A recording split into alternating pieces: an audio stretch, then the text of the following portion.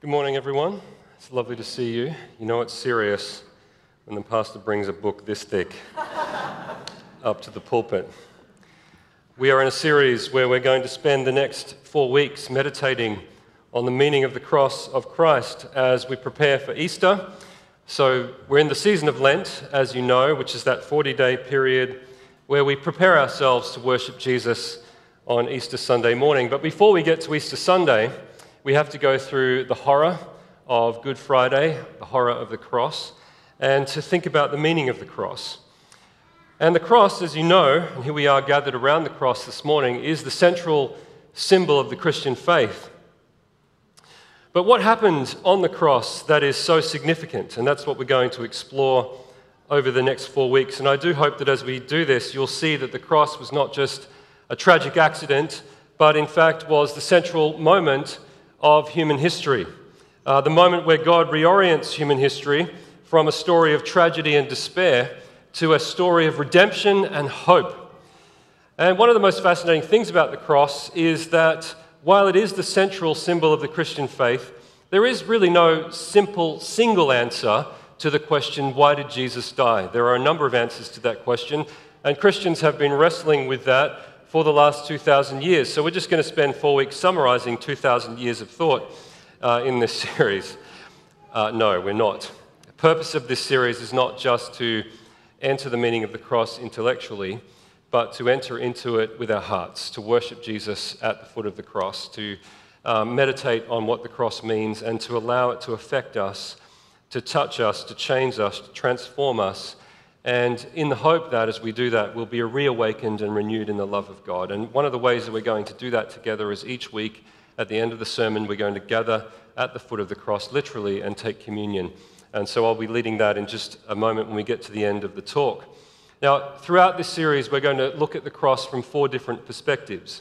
Rather like, if you can imagine, looking at a diamond and kind of looking at it from different angles, we're going to look at the cross from 4 different perspectives. Now, they're not each independent of each other. They're interrelated and interconnected. And you'll notice as we go that you can't just talk about one aspect of the cross without touching in some way on all the others. But we will try to keep it focused. Otherwise, we'll be here for a very long time this morning.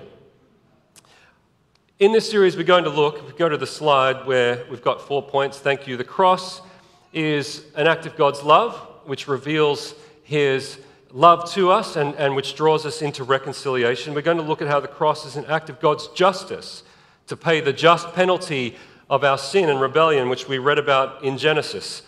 We're going to explore how the cross is an act of victory by which God defeats the powers of evil. And throughout history, generations of Christians have kind of favored one or other of those views.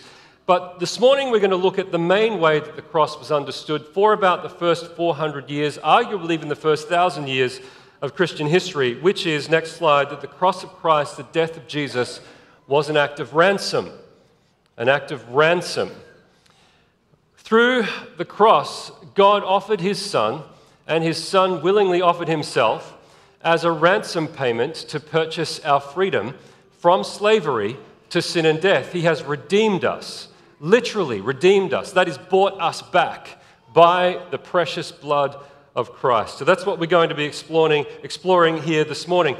Now, it makes sense that this would be one of the main ways that the early church thought about the cross, because if you think about it, they were living under the power of the Roman Empire, where slavery was a very common experience. So culturally, it makes sense, right? They lived in a time when slaves were bought and sold all the time. And occasionally a slave could be redeemed from slavery by paying the redemption price, and so setting that person free.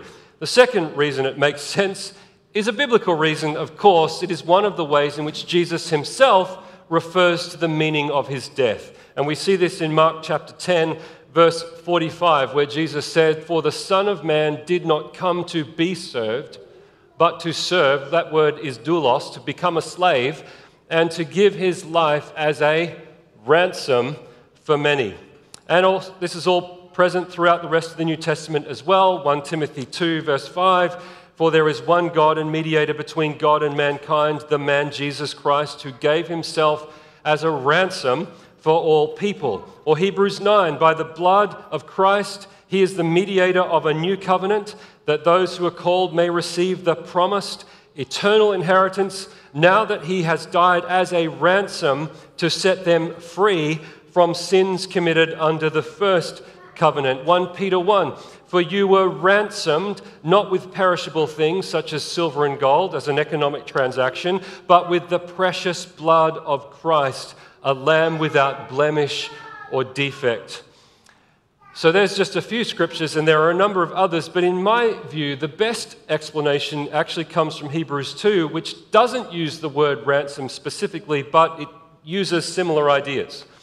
It doesn't use the word ransom, but speaks about slavery. Let's read it. Since the children have flesh and blood, he too, that is Jesus, shared in their humanity, so that by his death he might break the power of him who holds the power of death, that is the devil, and free those who all their lives were held in slavery by their fear of death. For this reason he had to be made like them, like us, fully human in every way, in order that he might make atonement, at-one-ment, to be made right with God for the sins of the people, because he himself suffered when he was tempted. He is able to help those who are being tempted. You ever been tempted here this morning? If that's the case, you have a Messiah, a Savior who is able to help you because he knows what it is like to be human. Are you with me? Now, there's a couple of really important elements about these verses that I want to point out.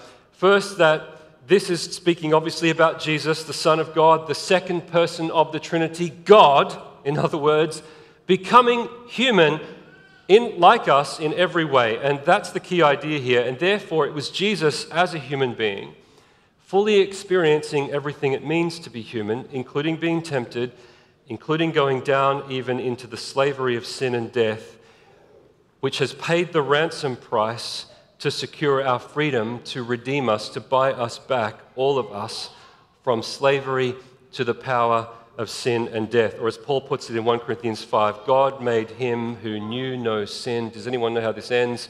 To become sin for us, in order that we might become the righteousness of God. So we believe that Jesus, as the incarnate Son of God, was both fully God and fully human, right?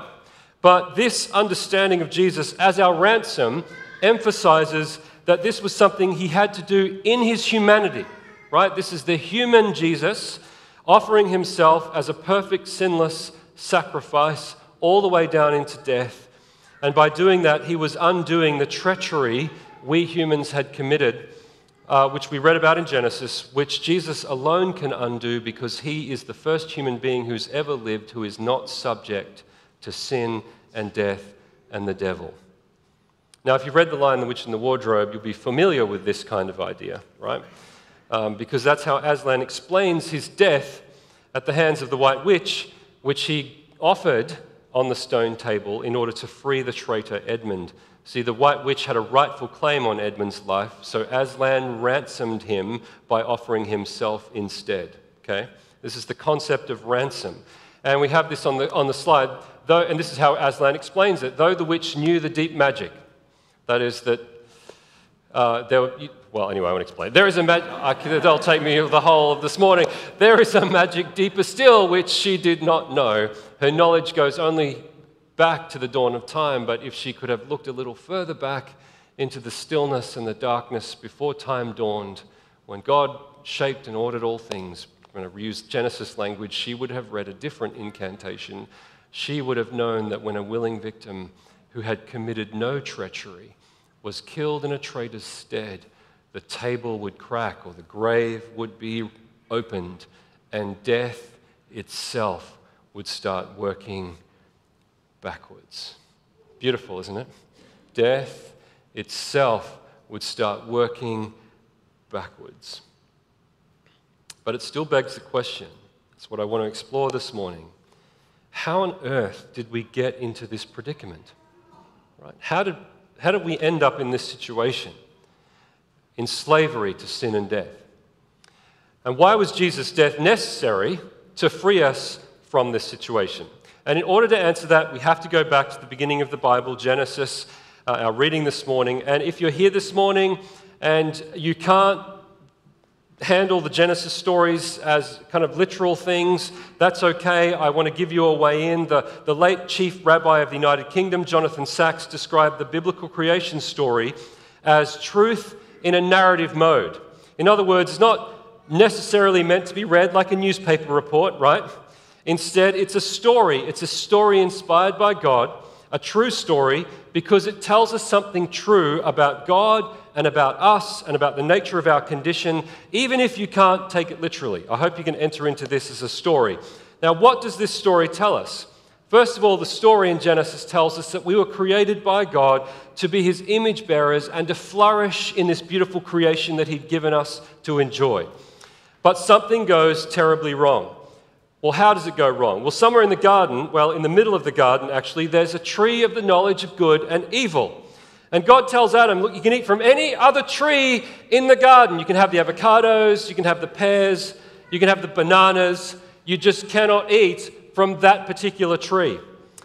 Eat from all the others, just not that one. Because if you do, you will die. Well, isn't that just a kick in the pants?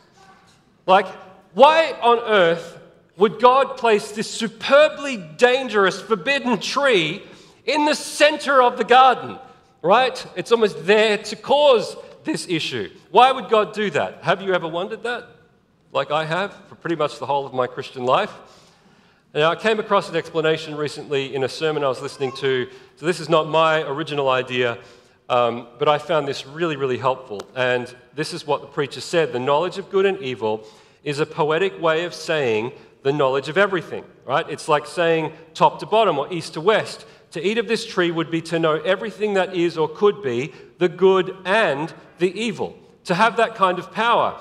And to the question that bugs most of us, why put it in the garden at all? Well, the answer is that it sort of has to be there, doesn't it? Because remember, this is truth in a narrative mode. So the story is telling us, in a metaphorical way, friends, that the world didn't just come out of nowhere. God made it, and he put everything in its place, put everything in order, and that means the knowledge of everything about creation is in creation too. That potential knowledge is there, including the knowledge of how it could all go wrong, of how we could enter into what is not good, what is anti-good, what is evil, of how the world might degrade into chaos. Could we just take that slide off the screen for a moment, please, if you wouldn't mind? Thank you. The tree of the knowledge of good and evil, therefore, refers to that potential where everything can go wrong. And the knowledge is there because God knows that some aspects of that knowledge will destroy us. We were not made to handle it, right? It'd be like giving a toddler a stick of dynamite and a lighter. We don't have the power to control that kind of knowledge. That would require us to be God. Not just like God, but to be God. So the serpent wasn't entirely lying, right? He just didn't give us the whole story. And isn't that always the way we get tempted? We get a little bit of the story, not the whole story. I mean, it's not like Eve set out that morning when she said to herself, today I'm going to defy God with disastrous historical consequences. But the serpent promises Eve that if she takes of the fruit, she won't die, but she'll be like God. Note the difference. She won't be God, but she'll be like God. And so Eve looks at the tree, and it looks tasty, and it looks beautiful. And she takes a bite, and Adam, who's evidently standing right there, has some too, and the consequences are disastrous. Remember, this is truth in the narrative mode, right? This story tells us something true about ourselves. The fact is, friends, we exist as people who have crossed a line. We exist as people who have crossed a line, wanting to be more than we were created to be. Not content just to know God, but we wanted to be like God.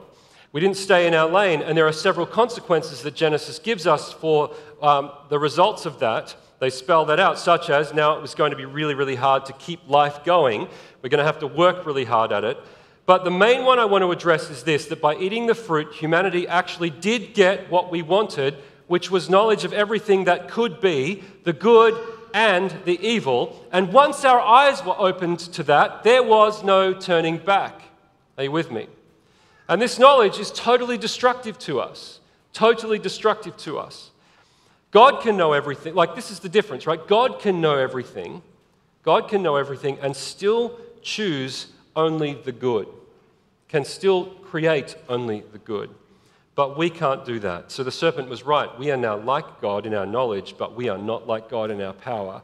And so therefore, once we knew about this potentiality toward evil, we couldn't help ourselves. We became slaves to it. Does that make sense? Our creative purpose was distorted and poisoned by our sin, by our ability now to imagine what is evil.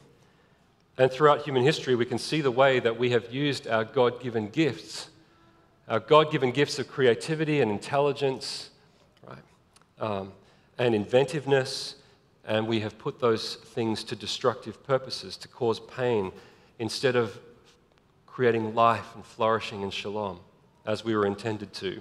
Now, I'm not saying at all that we don't do things that are good. Of course we do, but it's tainted, right? It's tainted. That same capacity we have to create cures for disease is that same intelligence that we have applied to creating nuclear weapons or invented crucifixes. The point of the story is to highlight that there is just no way back for us.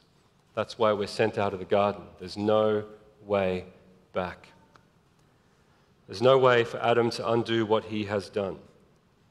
We cannot pay a price high enough to atone for what we did, to set it right. We cannot pay a ransom price high enough to get us out of this predicament to slavery. Now let's just think about this from the point of view of racism for a minute. The African American Civil Rights campaigner Malcolm X wrote this in his autobiography in the 1960s. I believe that God is now giving the world's so-called Christian white society its last opportunity to repent and atone for the crimes of exploiting and enslaving black people. Does white America have the capacity to repent and to atone for what it has done? Many black men, the victims, in fact, most black men would like to be able to forgive, to forget the crimes, but most American white people seem not to have it in them to make a serious atonement. Indeed, how can white society atone for enslaving, for raping, for unmanning, for otherwise brutalizing millions of human beings for centuries? And this is the most insightful point, I think, that's on the slide.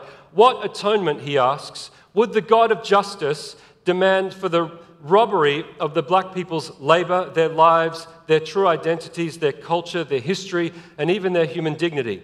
A desegregated cup of coffee, a theatre, public toilets, the whole range of hypocritical integration policies, these are not atonement.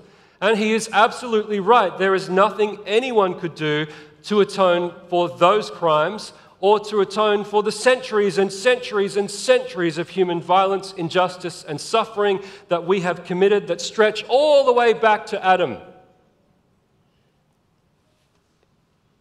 We can't fix this. Only God can fix this. And we must not close our eyes to the reality of the situation we're in. It's my job this morning to tell the bad news. We'll get to the good news.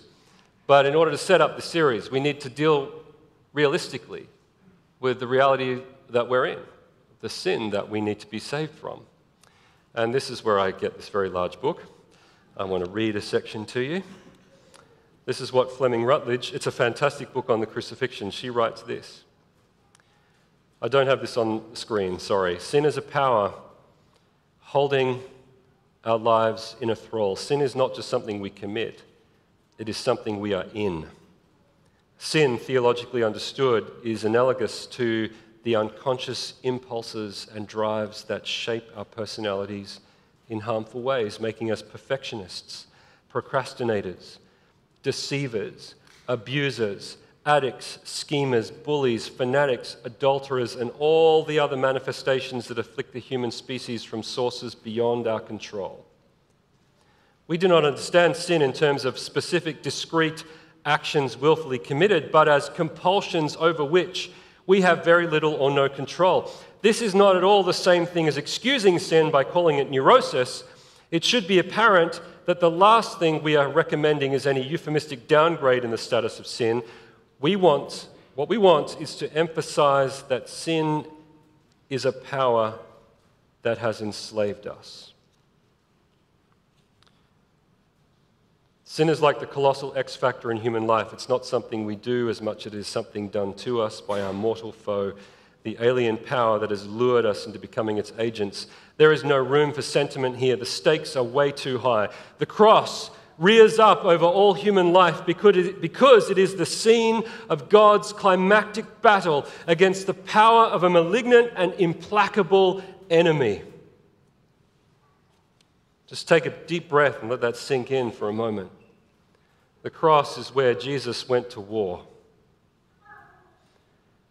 where he came to deal with that which had taken us captive since the beginning. And we're going to talk about that a bit more in following weeks. But as Paul says in Romans 5, and I have this on the slide, therefore just as sin entered the world through one man and death through sin, and in this way death came to all people, because all sinned, by the trespass of one man death reigned. We became enslaved to it. In other words, however, just as one trespass resulted in condemnation for all people, so also one righteous act resulted in justification and life for all people. For just as through the disobedience of one man the many were made sinners, so also through the obedience of one man, one perfect man, the many will be made righteous. Amen to that. And that is why, friends, there is in the biblical narrative, why we started in the Garden of Eden, a straight line between the knowledge of the tree of good and evil and the cross of Calvary. There is a straight line between the tree that brought a curse and the cursed tree. A straight line between the tree whose fruit was beautiful but forbidden and the tree whose fruit is grotesque and blasphemous. And that means that when Jesus Christ chose to go to the cross, that was God as a human being, as the second Adam, willingly taking on our sinful condition, your sinful condition. Now, God doesn't just punish Adam and Eve in the beginning, he puts in motion a plan to save them. Like he sends them out of the garden, but in the cross, God follows Adam and Eve. The cross was God willingly entering the unmitigated catastrophe of what we had done, the pain and suffering of human history, and suffering it with us and for us. With us and for us. And in this moment, as Jesus exchanges his life for ours, he takes up our sin to free us from it. He willingly submits to death in order that the ransom price can be paid and we can be set free. You are free because you have been bought with a price, the precious blood of Jesus. We just close our eyes for a moment and give thanks to God for that.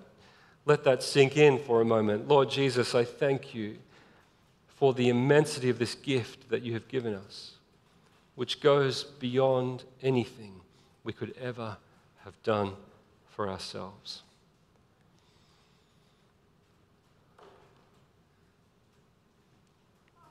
But how does it work?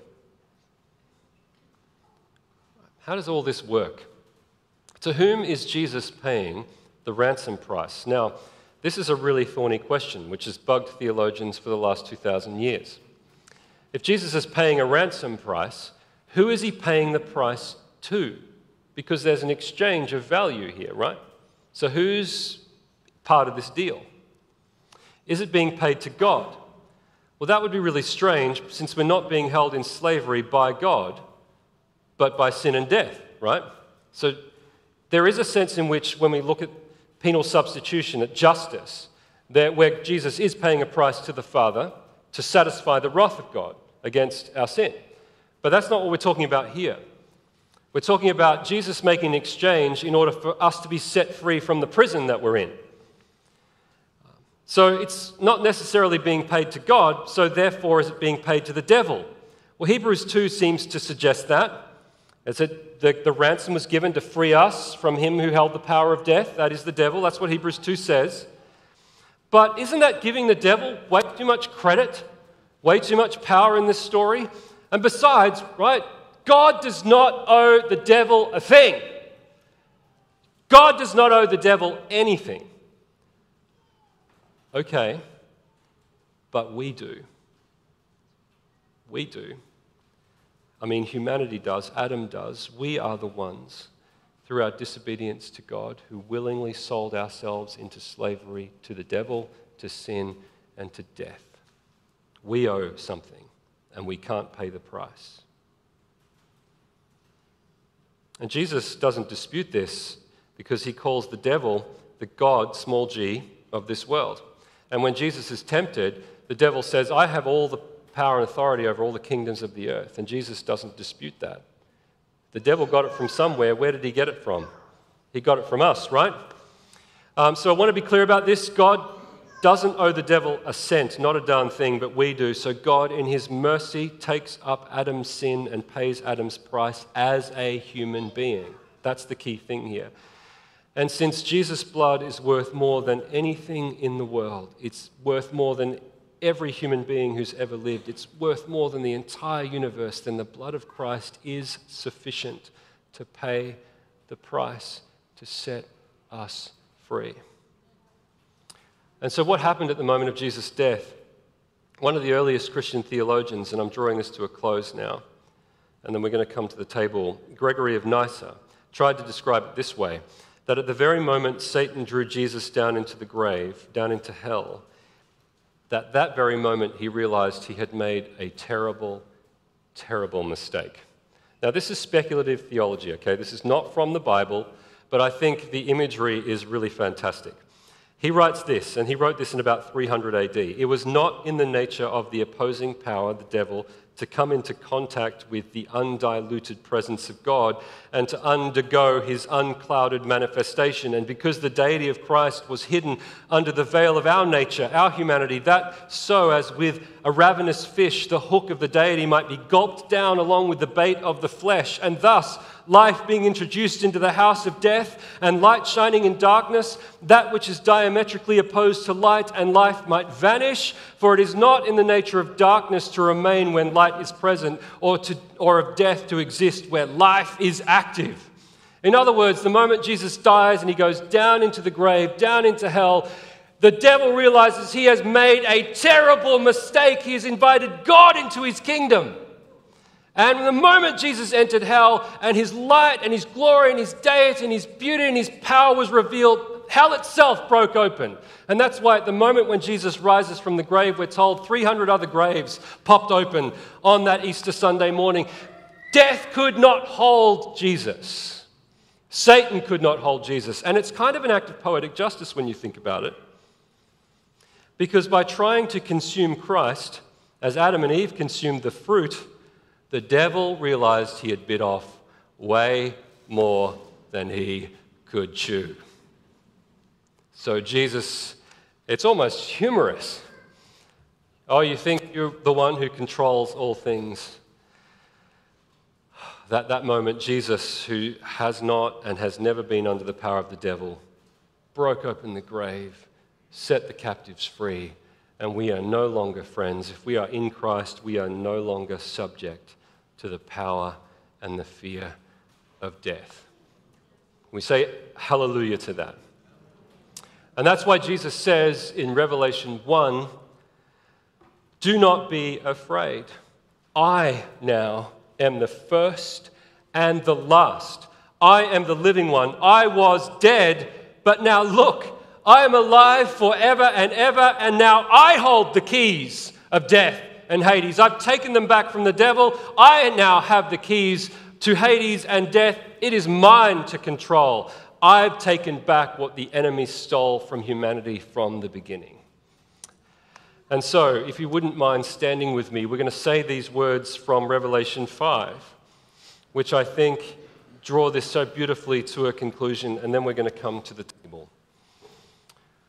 Can we just open up our hands and say these words together from Revelation 5? Worthy is the Lamb because you were slain, and with your blood you purchased for God persons from every tribe and language and people and nation.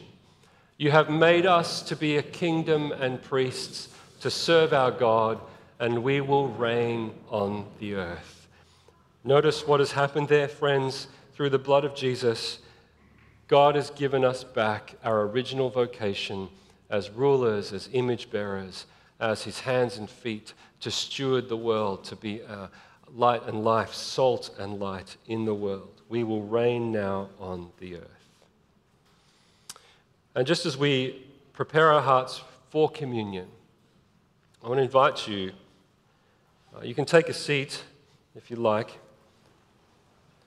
just to sit in silence for a moment.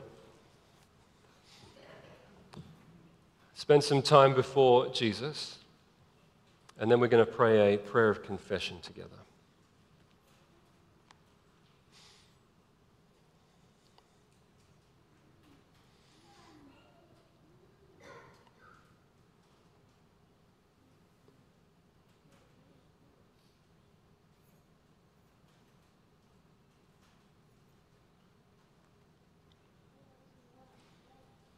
Take a moment to give thanks to God for what he has done for you. That he has ransomed your life. He has redeemed your life from the pit.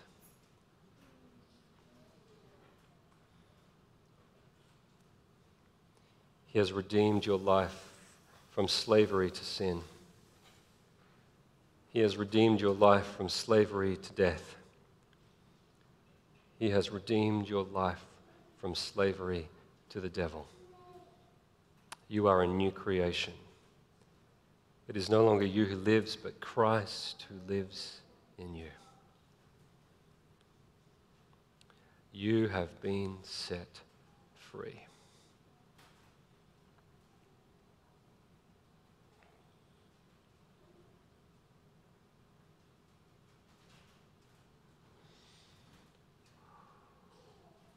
Thank you, Jesus.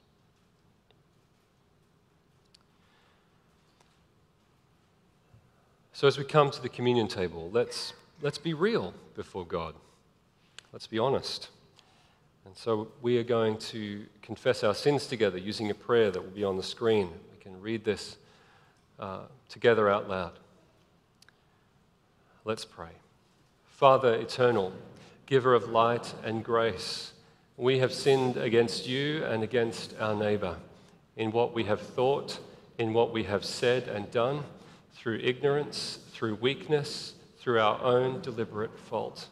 We have offended your love and marred your image in us. We are sorry and ashamed and repent of all our sins. Because of your Son, Jesus Christ, who died for us, forgive us all that is past and lead us out from darkness to walk as children of light. Amen. Amen. On the night that Jesus was betrayed, he took bread and he gave thanks and he broke it and he gave it to his disciples. And he said, "This is my body, which is given for you." And likewise, after supper, he took the cup. He blessed it and he gave it to his disciples and he said, "Drink of this, all of you, for this is my blood of the new covenant for the forgiveness of sins." Which doesn't just mean forgiving us what we've done wrong, but setting us free for the forgiveness of sins. Do this as often as you drink it in remembrance of me, in remembrance of Jesus, in remembrance of the cross.